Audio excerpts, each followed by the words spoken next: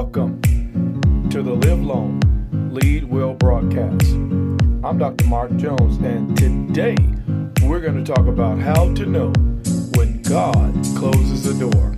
Stay tuned for today's broadcast.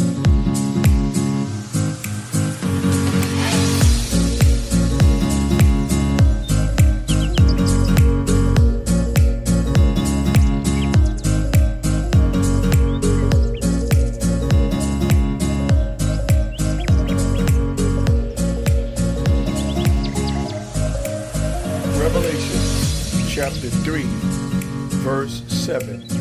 To the angel of the church in Philadelphia write, These are the words of him who is holy and true, who holds the key of David. What he opens, no one can shut, and what he shuts, no one can open. Welcome once again to the Live Long, Lead Well broadcast. I'm Dr. Mark Jones, and today we're going to talk about how to know when God has closed a door.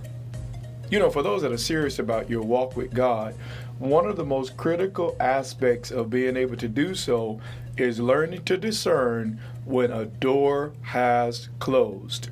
Now, I'm going to give you several ways right off the bat that you can know this. Number one, the grace lifts. What do you mean by that? Paul said, I did more than they all, yet not I. It was the grace of God. See, grace is God's divine empowerment upon our lives to do what we could never do in our own strength. And when that grace lifts, more than likely, that door is closing. Here's the second thing I want you to think about. Your ideas begin to shift somewhere else.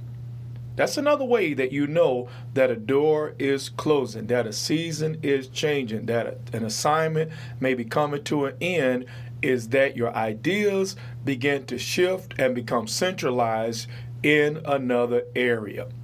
Now, here's the third thing. You may see your replacement. Never be threatened by your replacement. Because if you're a citizen of the kingdom, if you're a child of God, then your replacement is an indicator that it's time for you to be elevated to a new place or transition into a new role. So never be threatened by your replacement.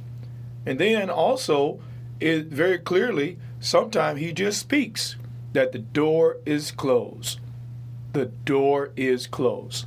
You know, one of the things that we must do is to understand that God has a will and a path for our lives. In other words, he has an exact agenda.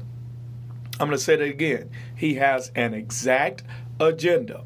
Now, he also has a way and a time in order to bring his will for our lives into fruition. You know, these things were both predetermined. And it's what we're supposed to do is align ourselves with the heart to fulfill his intention. You know, I've said this before, and I hope you take note of this. Glory is the satisfaction of intent. Whenever the designer's intent is accomplished in our lives, he is glorified.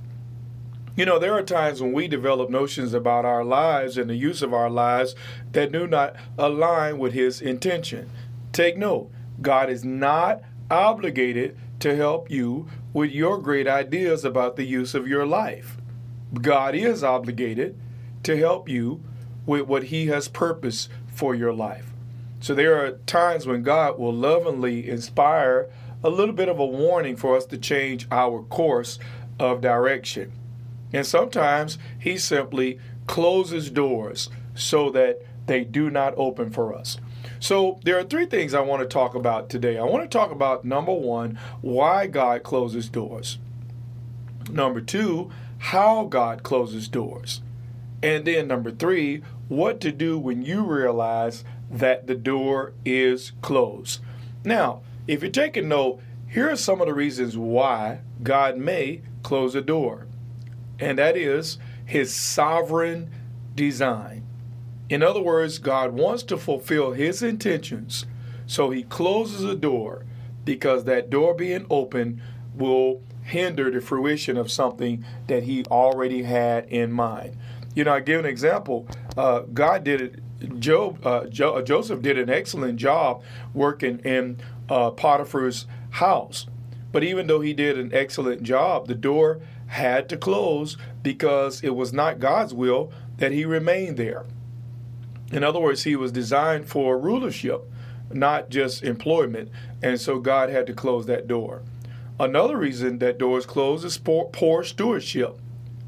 There's a parable that says he took a talent from one and gave it to the one with 10. Whenever we mismanage our time, mismanage our resources, mismanage opportunities, just remember God can also close the door because of those reasons. Another reason he can close the door is because of perversion, when we corrupt our way. For example, the kings that did evil in the sight of the Lord. The Bible says that he cut off their kingdom. He closed the door. So those are just some reasons why he closes doors. Now let's talk about how he closes doors.